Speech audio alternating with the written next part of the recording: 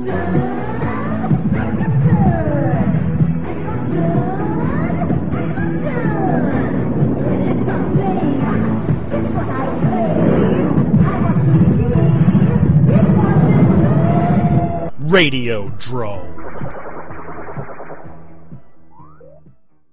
Welcome to another episode of Radiodrome. We're creeping up on number 100, and Brad is not here this week because, to quote him, he is sick as a dog tonight, and Brian is dealing with some personal stuff, so I have a special guest who I'll introduce in a moment, but before that, we have Suede Alex, who I just had to dredge the depths of the internet to find him again. Hello. And we have a special guest who has not been on the show before, Diamanda Hagen. Hello, Josh and Alex. How are y'all doing? Pretty well, especially because today, just today that we record this, I got my sponsor, Adam and Eve, back. So, if you guys go to adamandeve.com, use the promo code DROME, you get 50% off of a single item. You get 3 free DVDs, you get a free mystery gift, and they will even cover shipping in the United States. And, Diamanda, you are actually in the United States right now, even though you're a Brit, am I correct? Yes, I am visiting my delightful and wonderful fiancée, Omega. We're having a hell of a time going down New York, hanging around Washington, D.C., and getting married on the 20th. So are you going to be in the U.S. through Halloween then? No, I'm going a few days before Halloween. I was going to say that'd be awesome for you to spend Halloween in the U.S., because how the Brits celebrate it, but I have a feeling it's nothing like a New York City Halloween. Well, yeah, New York City Halloween would be something. But most of the UK doesn't really do it, but Derry, where I come from in Northern Ireland, it's got a massive Halloween festival. They get something like roughly the same amount of people in the entire city come into the city, get in costumes, get drunk in the bars, take over the town, outside bands and stuff. It's quite a sight.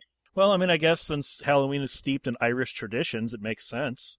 Although, you know, we did import some of the American ideas like trick or treat and all, but getting pissed on Halloween and wearing a silly costume, that's as pretty Irish as you can get. Yeah, there's nothing more Irish than getting drunk and getting into a fight, is there? Damn right. Okay, maybe one thing's more Irish, car bombs. Actually, no, they were invented by the Russians. Yeah, but the Irish made them famous. The Irish made them whimsical. I thought you were talking about the drink. No, I'm talking about blowing people up. Oh no, if you go into a bar in Ireland and ask for a car bomb, you may well at worst you'll die, but you'll most likely get yelled at. It's racially insensitive over there? Not so much racially insensitive as, okay, imagine like Russia invent a cocktail that was called a 9/11, and then you try to order it in America. That sort of reaction.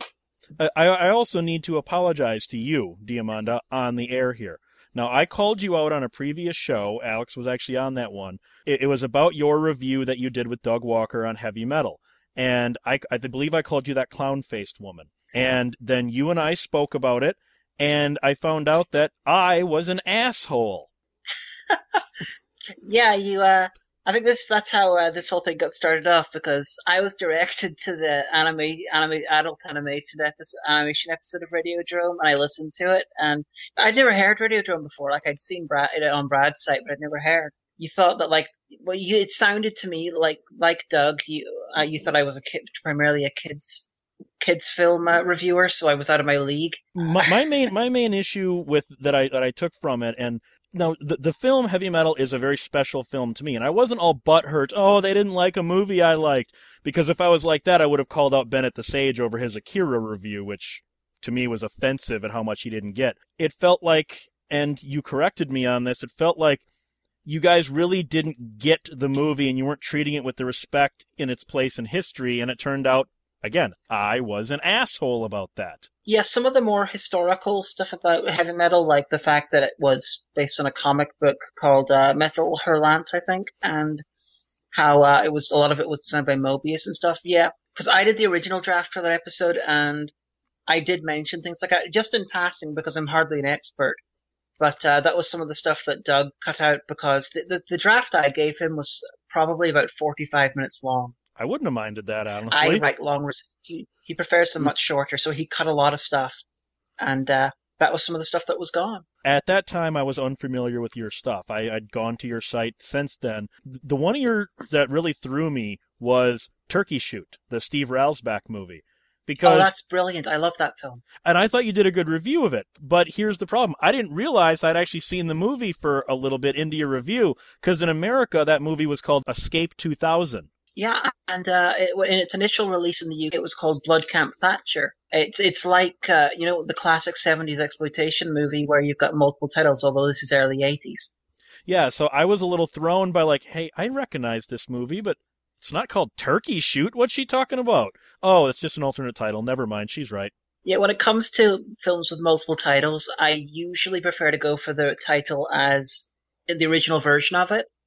So for some movies, I'll go, because Turkey Shit was the original title in Australia. Like, I reviewed a movie called Intermedio, which it's an American film. It's called Intermedio in the States. In the UK, I had the UK version, but it was called Dead and Dying, but I called it Intermedio because that's the original title. Unless the title is funnier in another version, I prefer to go by the original title. Yeah, and I can see that. So I'm just saying that one threw me a little because I'm used to Escape 2000. Which is really weird because it's not actually set in the year 2000. It's set in like 1996 or something. Yeah, and 95. That was what it was set. And I don't know what cover art you guys had. We had like a vector graphics style Tron grid where Steve Railsback and the chick are escaping and a bunch of fighter jets are chasing him down into a forced perspective shot. That's what the Escape 2000 VHS cover is. And there's absolutely nothing like that in the movie. The cover we have, well, my DVD version has sort of like very stark, it's blocks of black and red and white. It actually looks like the color scheme of my show, but there was this really, really great poster that was used in the 80s when it was released as Blood Camp Thatcher in the cinema, and it's Roger Ward, who was in Mad Max. He's the bald guy with the goatee. Yep. It's him with shirtless with an Uzi, holding the werewolf gorilla guy on a chain. It's got nothing to do with the film. Well, there is a werewolf gorilla guy and a bald guy with an Uzi, but never happens in the film. But it's a really cool cover. I really wish that all of them should have that cover. That's a very exploitation poster. It really is. Oh yeah. Oh, have you ever seen the documentary Not Quite Hollywood? Yes, the history of Ozploitation. Brilliant documentary. After the first time I watched it, I went out and bought about 40 films. I've got one, George Miller's follow-up to Mad Max. I couldn't find it anywhere because I've got a VHS called The Nuclear Run. It's got a different title when it was released. Apparently they made The Nuclear Run as the video title, and then they never copywrote that. So that version turned into public domain. So everybody, that's one of those 99-cent DVDs you find at Walgreens over here. Oh, okay, I've never seen that one. The interesting thing about that one is it's got a then unknown Mel Gibson in a small cameo. He's got a huge beard and he's got 3 lines of dialogue. So this was made right after Mad Max, so he wasn't famous yet. Yet they put Mel Gibson on all the covers, and even the video release says special appearance by Mel Gibson. Oh, so it's like a George Clooney in a Revenge of the Killer Tomatoes type thing? Well, he actually had a pretty big role in Return of the Killer Tomatoes. Oh, sorry, I have yet to see Revenge or Return. Sorry, so I always assumed he probably had a small cameo. No, he was a big role in that. He has a small cameo in Return to Horror High. I think he's like a security guard. He's got maybe 2-3 minutes of screen time in that. Oh, it's like what do you call that film with Robin Williams where he's in it for like one scene and they released it with with him all over it? Even though the original version, they cut him out of the movie. It was this... Can I do it until I need glasses? Oh, was yeah. That was the name of it, yeah. It was an awful, awful movie, too. Was it Up the Academy bad, or worse, or better? I haven't seen Up the Academy since I was a kid, so I actually can't remember if that's as bad as its reputation. I like the fact that my VHS of it still has Alfred E. Newman on the back and front of the box, even though he was completely cut out of the film. I watched Up the Academy for the first time a couple of weeks ago, and it was really surreal. There's this one bit of it where I think his name's Antoine Fargas, the guy who played Honey Bear in the original Starsky and Hutch. Yes, Antonio Fargas. We actually did a Snark Attack movie with him, Night of the Sharks. Yes, Night of the Sharks. Cool. It's got this wonderful clip of him, which I've extracted for you, hopefully using in future reviews. I don't know the context I could use it for, though, but it's him angrily walking away and yelling, "I can't believe I gave up being white for this shit." to me, the most disturbing part of that movie, and this is just going by memory, but isn't Tom Poston a very flamboyant pedophile in that, a homosexual pedophile in that movie? Or am I misremembering that? Well, there is the very flamboyant, guy who's after all the boys. I don't know if it's. I didn't recognize the actor though, so. I seem to remember it being Tom Poston from the Bob Newhart show. Well, I'm not familiar with the Bob Newhart show, so you may well be right. Okay. But yeah, even though we're not letting Alex talk, this will seg into our discussion of the most f***ed up movies you've ever seen. Did you get a chance, Diamanda, and I've shown these to Alex too, so he can chime in on these. Did you get a chance to watch those 2 porns I sent you, Night Dreams and Cafe Flesh? I'm afraid I haven't. Last 2 days, well, today I was spending as much time, a lot of the day, trying to write my review of Dead Shit, The Talisman of Tilknea, and the day before I was recovering from traveling and jet lag, and the day before I was traveling, so I have not managed to watch them yet. But I have brought them with me. They're on my laptop. I'm going to watch them while I'm in the States. They are, and Alex, you can back me up, 2 of the most disturbingly unerotic, intentionally so, porns you'll ever see. They are.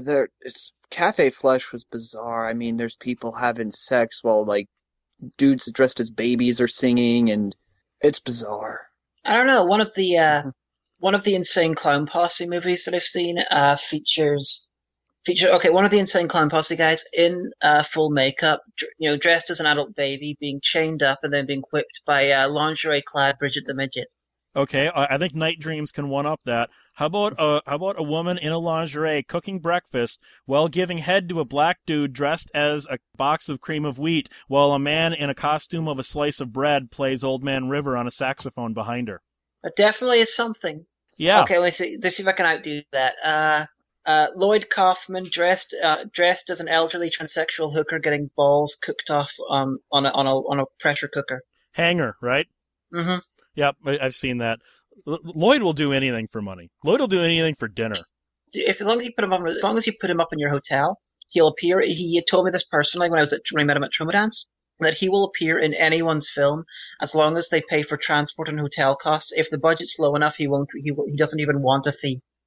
Yeah, Lloyd is a really nice guy. We had him on Radiodrome on our, I think, 25th episode, where he was getting drunk at the premiere of Bad Teacher. Lloyd's always fun.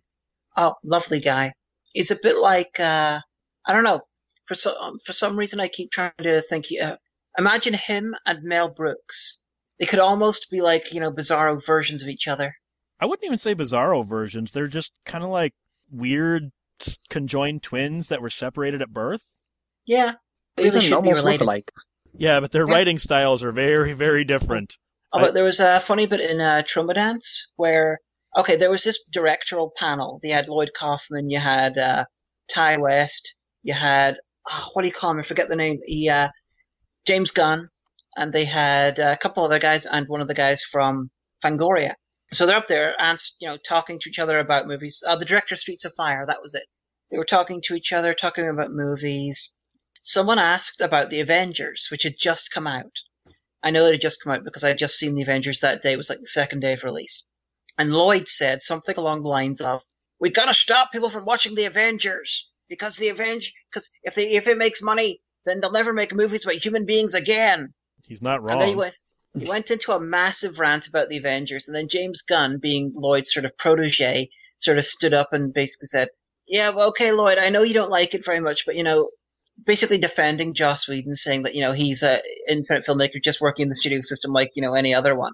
And then, of course, James Gunn has been signed up to direct Guardians of the Galaxy. So I wonder, will Lloyd Kaufman get into a fight with James Gunn over this?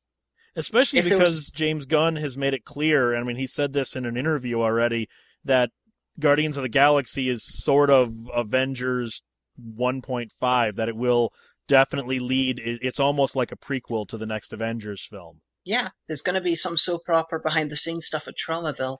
This is the thing I don't understand about Troma. Lloyd sold The Toxic Avenger for that remake. He never gave a number, but he said it was just a vast amount of money. Yet Troma's always in financial difficulty. I've never understood that. Well, I can't know too much, but I know that they lose money on quite a lot of film projects. Like the movie Tales from the Crapper that came out a few years ago. Well, yeah, They but that's spent- set on a shelf for, 3 years and had numerous reshoots and... Yeah, they filmed it. They spent like $300,000 on it, and then they had every problem happen possible. Like half of the footage was unusable, and they had to fire the director and bring someone else in. And it was just, hell. I'm guessing that it's not exactly smooth sailing doing Tromaville, Troma stuff. Plus, they put on Troma Dance every year for free. Lloyd is really good on the whole, I want to give people something. Just like the fact that I don't know if it's their entire library, but a good chunk of it, they just released to YouTube for free. Yeah. Yeah. That's an awesome move on Lloyd's part. Yeah, and at Troma Dance, during his initial sort of speech to everyone, he basically went into a 10-minute diatribe about how piracy on the internet and torrenting is the best thing that ever happened. The man's brilliant. He had a rant on one of his DVDs. I can't remember if it was on Toxic Avenger or Terror Firm. It might even have been the Poultrygeist DVD, where he was talking about how funny it was that before they even had the movie released to theaters, before they even had a final cut locked down, there was already bootlegs of a test screening of Poultrygeist on the streets of China. He bought a bootleg that had, it had Alfred Molina starring in it listed on the cover, and it had like Mel Gibson starring in it, and it was just And all Steve these people. Buscemi. Yeah, and it was like, wow. He was actually a little flattered, I think. The way he came across in the segment was he was a little flattered that they wanted to bootleg his movie that badly. They wouldn't even wait for the final cut. He was apologetic that that the people who watched it expected those fine actors and they didn't get them. He also lauded them for having better cover artwork than the real cover artwork. But that's pure Lloyd. That's what he's like. Yeah, he's the model for how guys in charge of their own studio/company should be. Like I said, when we had him on, he couldn't have been a nicer person. He couldn't have been. To try and turn this back around to the most messed up movies, the two I brought up, the Cafe Flash and Night Dreams, those were both made by a guy named Steven Sahadian, or his on-screen moniker was Rinse Dream. And he made a whole bunch of movies. This is supposition on my part. He seemed to almost make this proclamation that he was going to drag porn into art at the same time as making the most intentionally unerotic films of all time. He made movies that almost dared you to get hard. And I respect the hell out of that credo. To have done that back in 1981, porn was just starting or just coming off its whole legitimacy thing with the whole porn chic. You can't not respect the balls on Sahadian, can you? Oh, definitely. I'm a firm believer that sex scenes in movies really should not be intentionally sexy because, frankly, most of the time there's nothing less sexy than watching two other people having sex. In real life.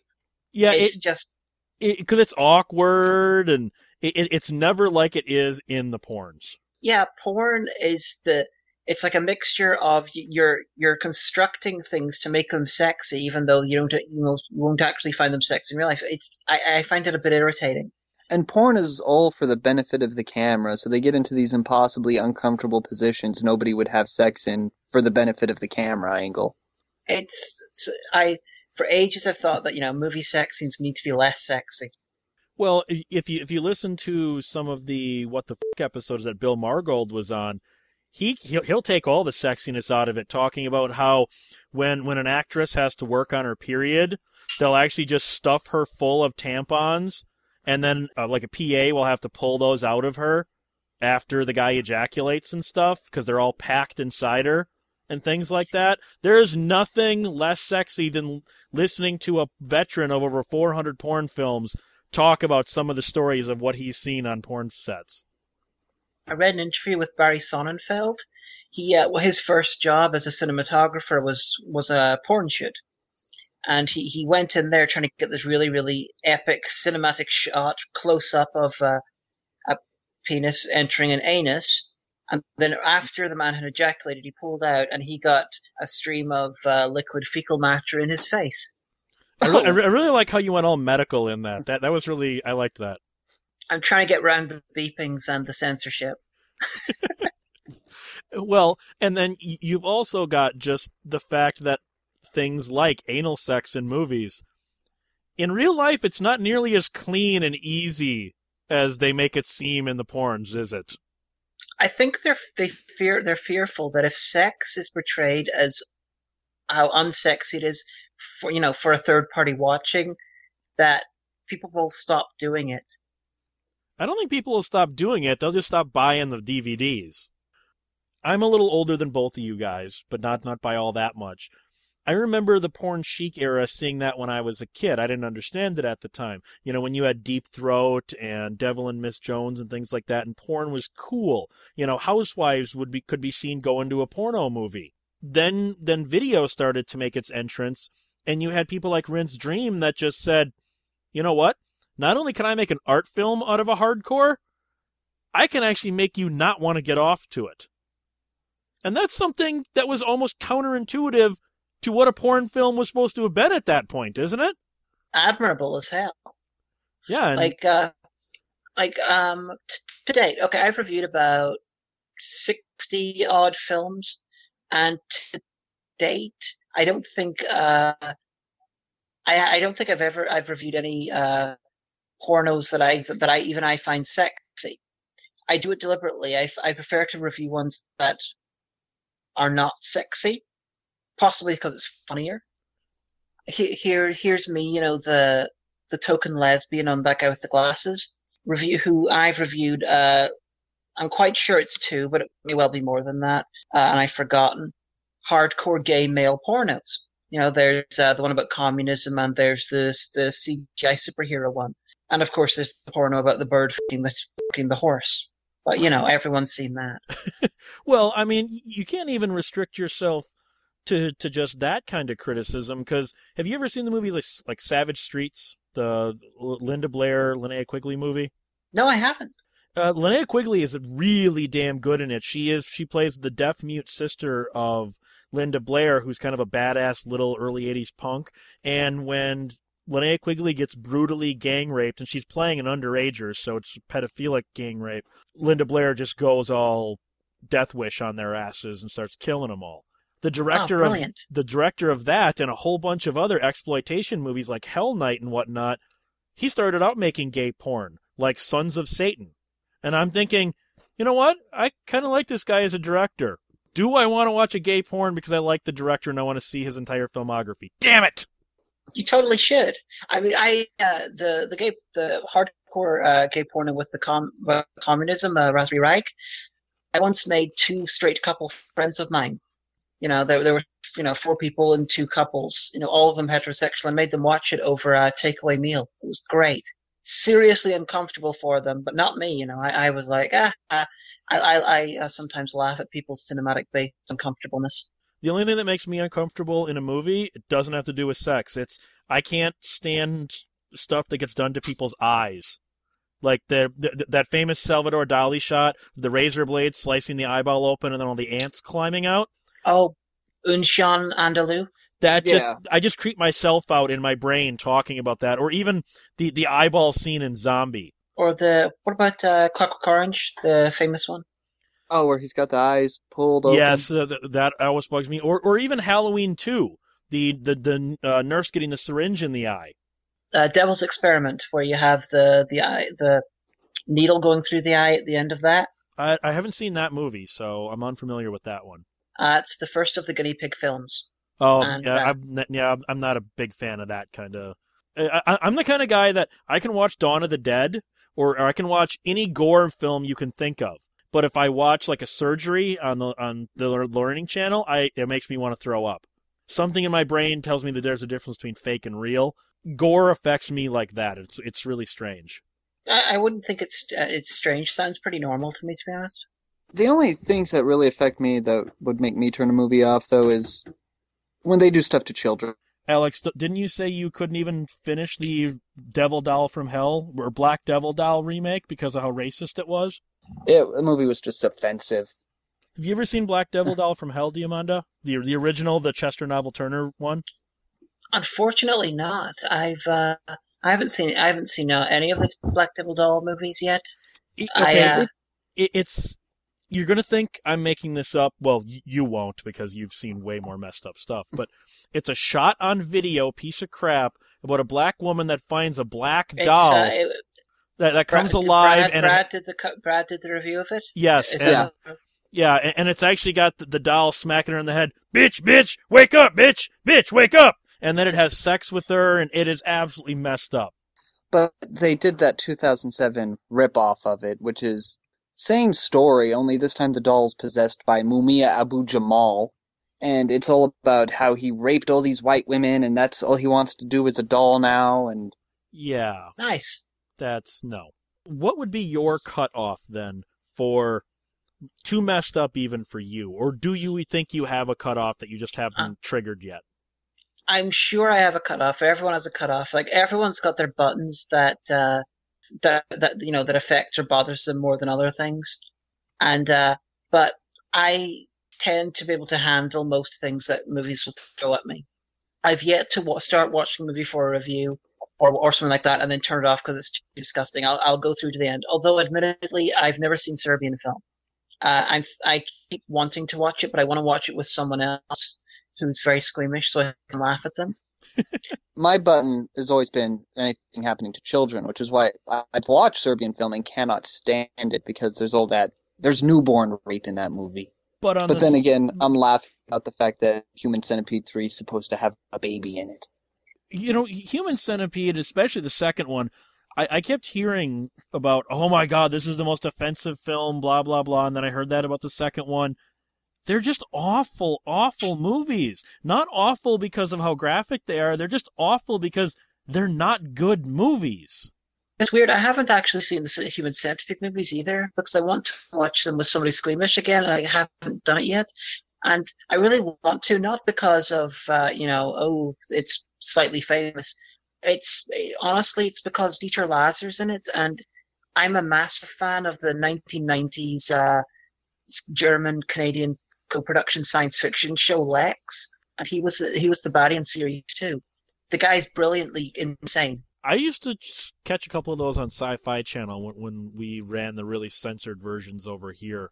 Just picked up the first season DVD for $5 at Target up for Lex. Yeah, you can get season 2 and season 3 on DVD as well. Worth the money, really good show.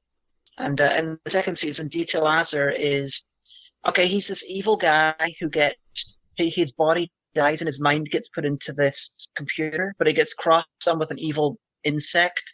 So he decides to try and destroy the entire universe by doing a universe-sized Grey Goo scenario, where he starts turning all the matter in the universe into these floating robotic arms that he controls and makes to build other ones. No, when it comes to messed up films, obviously animation's a good place to go for that.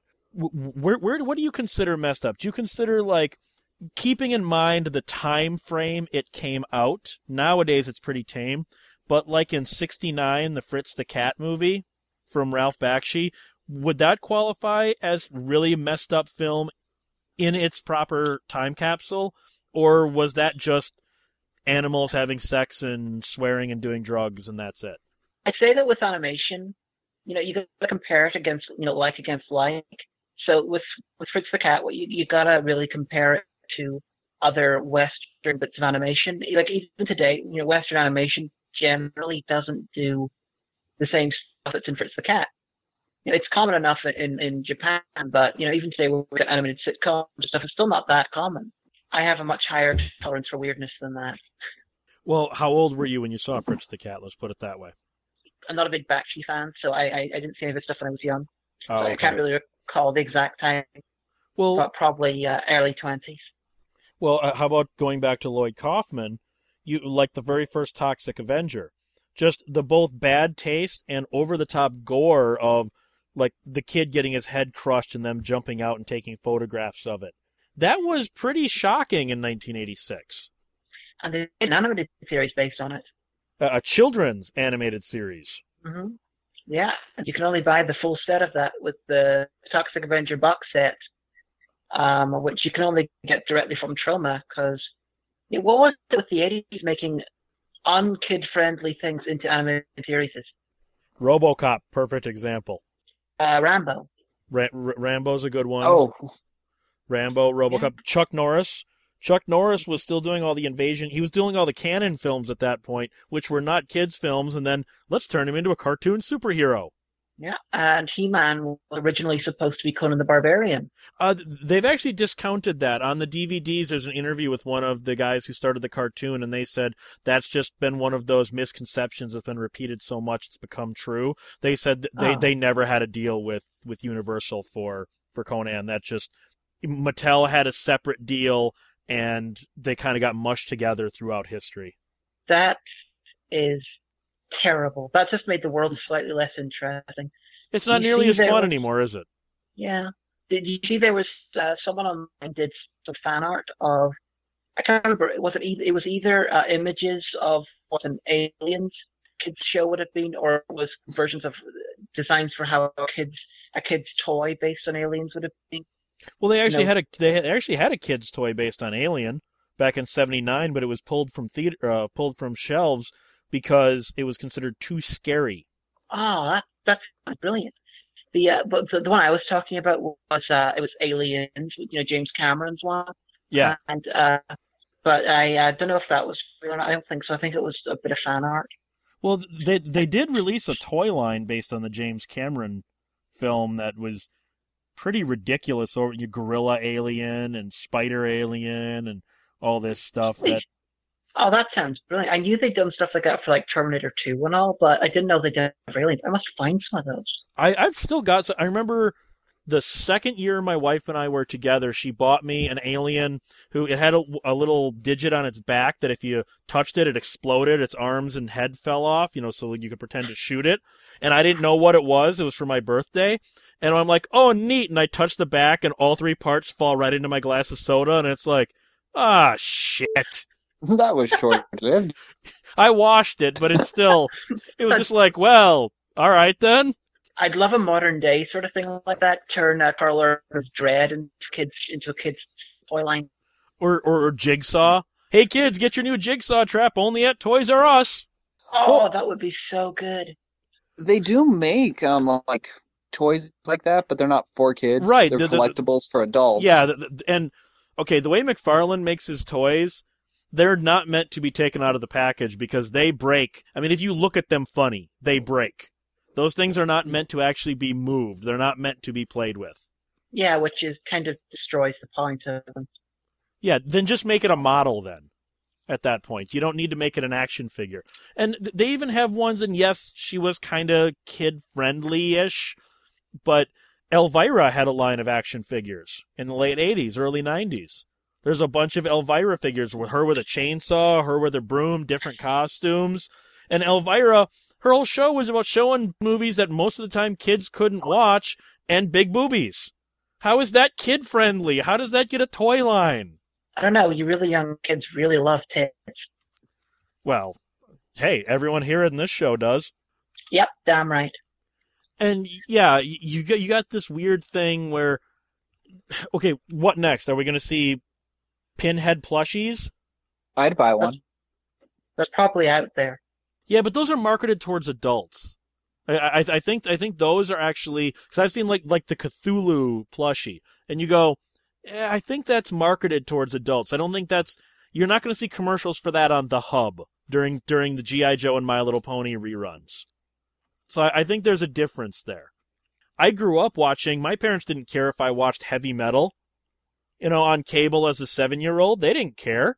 Well, when it comes to heavy metal, I didn't see it until probably I was about 17 or 18. Yeah, my parents were more strict than that, so that might be why I seek out all the more effed up stuff now. Although my parents did let me watch Elvira every night. That was their only faux pas. There was a lot of things like, you can't watch this, you can't watch that. My parents, except for the one thing, were rather strict with letting me watch stuff. And see, mine, I grew up on late night HBO, Cinemax, Showtime, the movie channel. I grew up watching Malibu Express and all the boobies. I grew up watching the Death Wish movies. That was my babysitter. My babysitter was, you can stay up all night, watch some heavy metal videos, and rent a whole bunch of just this side of X-rated for violence movies. No, I saw the movie Heavy Metal that was a Cinemax staple. So I think I watched that all through the 80s on Cinemax. Cinemax showed the hell out of that movie. So I never saw it on TV or anything, although I only had what was, basic, TV, no cable, no satellite or anything until fairly recently. So I was sort of at the mercy of the British regular TV channels. So I only first saw it whenever I bought it on VHS. Well, and then speaking of that, you guys didn't even get things like Texas Chainsaw Massacre or Evil Dead until relatively recently, didn't you? Or at least getting them uncut? I think you guys still don't have Evil Dead uncut, do you? No, we have Evil Dead uncut. We Texas Chainsaw was banned in the UK for, maybe not officially banned, but like Clockwork Orange, you couldn't really get it for about 20-25 years. And Exorcist as well had a similar thing. So how did you first encounter those, or did you only see them after the, let's just use the word, ban was lifted? I only saw them afterwards, importing stuff by the internet to, DVDs. In the UK, DVD players are usually region free. It's just, so, I can import, region 1 DVDs, play them, fine. But with VHS players, there wasn't a region coding, so I couldn't really get VHSs from America. I always thought PAL could play VHS, but not the other way around. Actually, I think you might be right. But I definitely didn't know that at the time. Okay, because I was just going to say, I seem to remember in my bootleg days, cough, cough, which are behind me, cough, cough, that I used to have no problem sending US NTSC tapes over to the UK, but I couldn't import the PAL tapes because I couldn't play them back. I think you're probably right about that, yeah. Because I was a bootlegger in the late 90s. I was buying films randomly, trying to make up for years of not having seen much crazy shit. I bought a copy of Evil Dead, and it's the only copy of this I've ever seen which has this. The film works perfectly until about 15 minutes from the end, and then the film ends and the tape continues. It's really weird. So you're missing the last 15? Yeah, I bought the copy at a second-hand VHS store, and so I kept it just because it was a curiosity. Because of that, and then because of buying the film, the proper version of it that worked, and then buying the DVD version, and then buying the DVD uncut version, and then buying the Evil Dead trilogy set, I had 5 copies of the original Evil Dead. And see, I had the Texas Chainsaw Massacre 2, the VHS for that was a special edition. It was widescreen, and on the back it boasted trailers and deleted scenes after the movie. Well, there's the movie. It's widescreen, fine. And then there's a single trailer, and then the tape ends. And you're like, did you forget something there, manufacturer? And there was a certain release of Videodrome in the late 90s that did that due to an actual mistake. Videodrome's in a 90-minute movie. Well, they forgot and only put it on an hour-long tape. So the entire run only has the first hour of the movie on it. So they did a massive recall of it. I still have one of those ones that it's only the first hour of Videodrome. That's the sort of thing that really should be some sort of a collectible. Yeah, well, I mean, it is for action figures. When you've got a misprinted action figure, that's a collectible. When you got a comic book that's got the wrong cover put on it from the manufacturer, that's a collectible. I don't see why a fucked up VHS isn't. To go back to messed up movies, now, not messed up in a, like, oh my god, this is so graphic sense. What's the movie that you would trigger as this is the most schizophrenic, the most nonsensical, yet somehow oddly coherent film you've ever seen? Honestly, that's a really hard question to answer. I don't think I quite organize my thoughts on films quite that sort of way. For ones that are like incoherent or just, incoherent but still awesome, you've got Jodorowsky stuff. Because like what I'm thinking of is one of my all-time favorite films, and if you haven't seen it, you need to find it. It's 1979's The Visitor. It's starring Lance Henriksen, John Huston, Shelley Winters, Sam Peckinpah, Miguel Ferrer, Paige Connor. It's got this giant Franco Nero as Space Jesus. It's got this giant cast. It was filmed in Italy and Georgia, and the plot makes no sense whatsoever, but it has some of the most striking visuals and most awesome acting performances you'll ever see. But the film doesn't make a lick of sense. And when I interviewed Lance Henriksen, they were basically making this movie up as they went along, and you can tell. Oh, I definitely will check that out. You'll know the cover is an eyeball hovering over a city with lightning strike it, holding a bloody garrote with two rotted hands. Definitely check that out. Yeah, it's an amazing film, and I dare you after you watch it to try and send me a plot to it. It'll be like 9 paragraphs long. Well, and the plot is this and this and this and this and this and this and this, and it's one of those kind of movies that's so overly convoluted it kind of swings back to being so simplistic. I can just claim it's about the end of innocence, because everything's about the end of innocence. Did you ever see the co-review I did with Owen Citizen for The Schoolgirl? Always known as Osaka Telephone Club? No, I did not see that one. Okay, well, it's Japanese sort of pretty nasty movie. But I wrote the original draft with the script for us without subtitles. And apparently the film was really confusing with subtitles. And I managed to work out what I thought the film was about based on that, and something about angels and divine and murder and things like that. So I might be able to do it. Will it be what they intended? Probably not.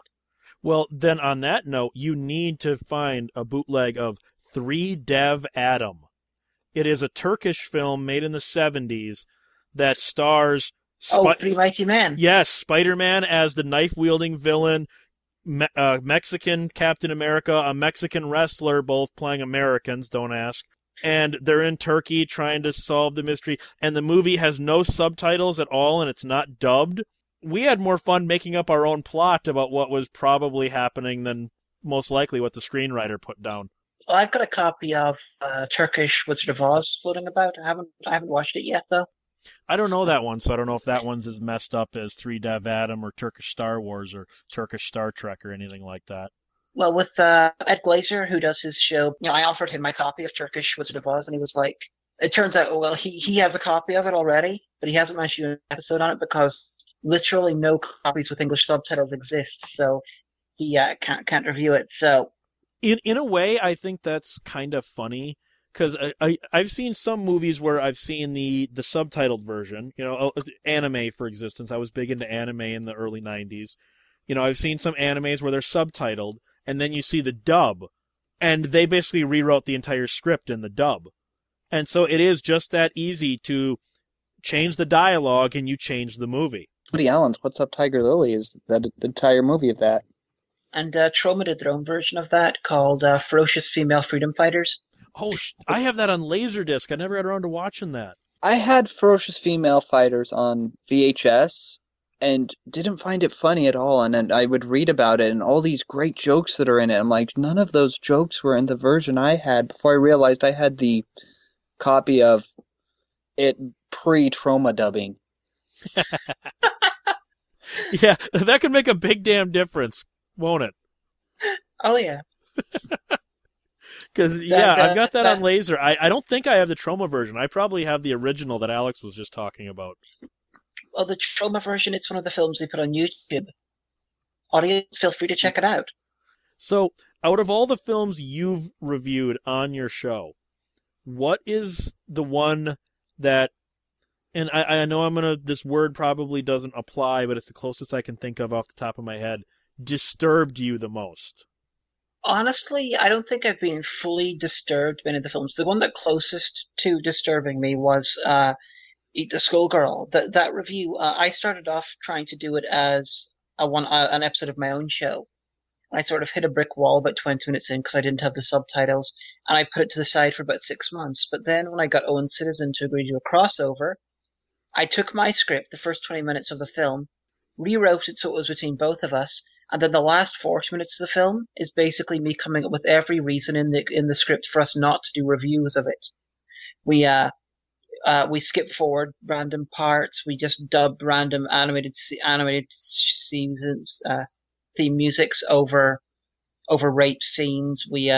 He goes insane and sort of ties me up and throws me into the bathtub and then tries to turn me into a snail. We get Owen Citizen to dress up like a schoolgirl and offer to rape people. It's just anything to stop the review. It was such an unpleasant watch. That one, I know some of the more psychotic listeners to this show will now go seek out not only that review, but the movie itself. Yeah, it's... the listeners to this show aren't exactly stable, let's put it that way, Diamanda. Yeah, well, Eat the Schoolgirl, otherwise known as the Osaka Telephone Club. Although, this one didn't damage me. It was just writing the comedy. The review was like self-harm through comedy writing. That was my review of Slaughtered Vomit Dolls, which was the film itself is about 70 minutes of people randomly talking, dissonant noise, ambient sound, being naked, violence, and throwing up. Yeah, I've seen that movie. I've seen about 3/4 of the movie. I couldn't finish it. I started writing at about 2:00 in the morning. I can't remember what had happened, but I was in a severely depressive, bad way. And I started writing and then I never stopped. And I had intended to do all 3 of the Vomit Gore trilogy as a single review like I did with the Guinea Pig movies. But whenever I finished, I had enough for one review, a short review, but I had enough for one review just for Slaughtered Vomit Dolls. So I thought, screw it, I'm doing one episode. And looking back at it, being in a very depressive state, I was literally trying to harm myself through comedy writing. Oh, there's one bit of it where, this blonde woman comes into this room and she starts stripping off and doing a striptease. And when I was writing it, I had entered some sort of, I talk about this in the review, I had entered some sort of fugue state. Because the sound for the film is so awful, I was listening to random music while I was writing the review. Because, I dare anyone to try and make that film funny without playing random songs. And Spice Girls happened to be playing when this blonde woman came in and started stripping off. And for a second, just for a split second, I thought Emma Bunton, Baby Spice, was giving me a striptease. Is that good or bad? That was just weird. At the time, it was weird. Well, unfortunately, we are out of time. Where can people find Diamanda Hagen if they choose to? That's you can find my WordPress at diamandahagen.wordpress.com, or you can just find me on Blip or That Guy with the Glasses or Reviewtopia. Well, if they want to contact me, they can contact me if they go to the Diamanda Hagen Facebook group. I answer the messages there. So if Facebook and then look up Diamanda Hagen, I am in charge of that. I will happily answer any questions, talk to people, anything like that. And by the time people hear this, pretty much you'll be a married woman too. Yes, I'll be married to little fiancée Omega, who, while I was doing the interview, she was playing some Zelda on the Wii. All right, and then we've got Suede Alex, who no one cares about anyway. Oh, you make me feel bad. Yeah, well, I got stalkers, so piss off. You can find me at 1201beyond.com, 1201beyond@gmail.com. My weekly column, Sanity is Razor Thin, at geekjuicemedia.com. My monthly column, The Shadows of Pop Culture, in Scene Magazine. And since you people are stalking me anyway, you know how to find me. Good night. Good night. Good night.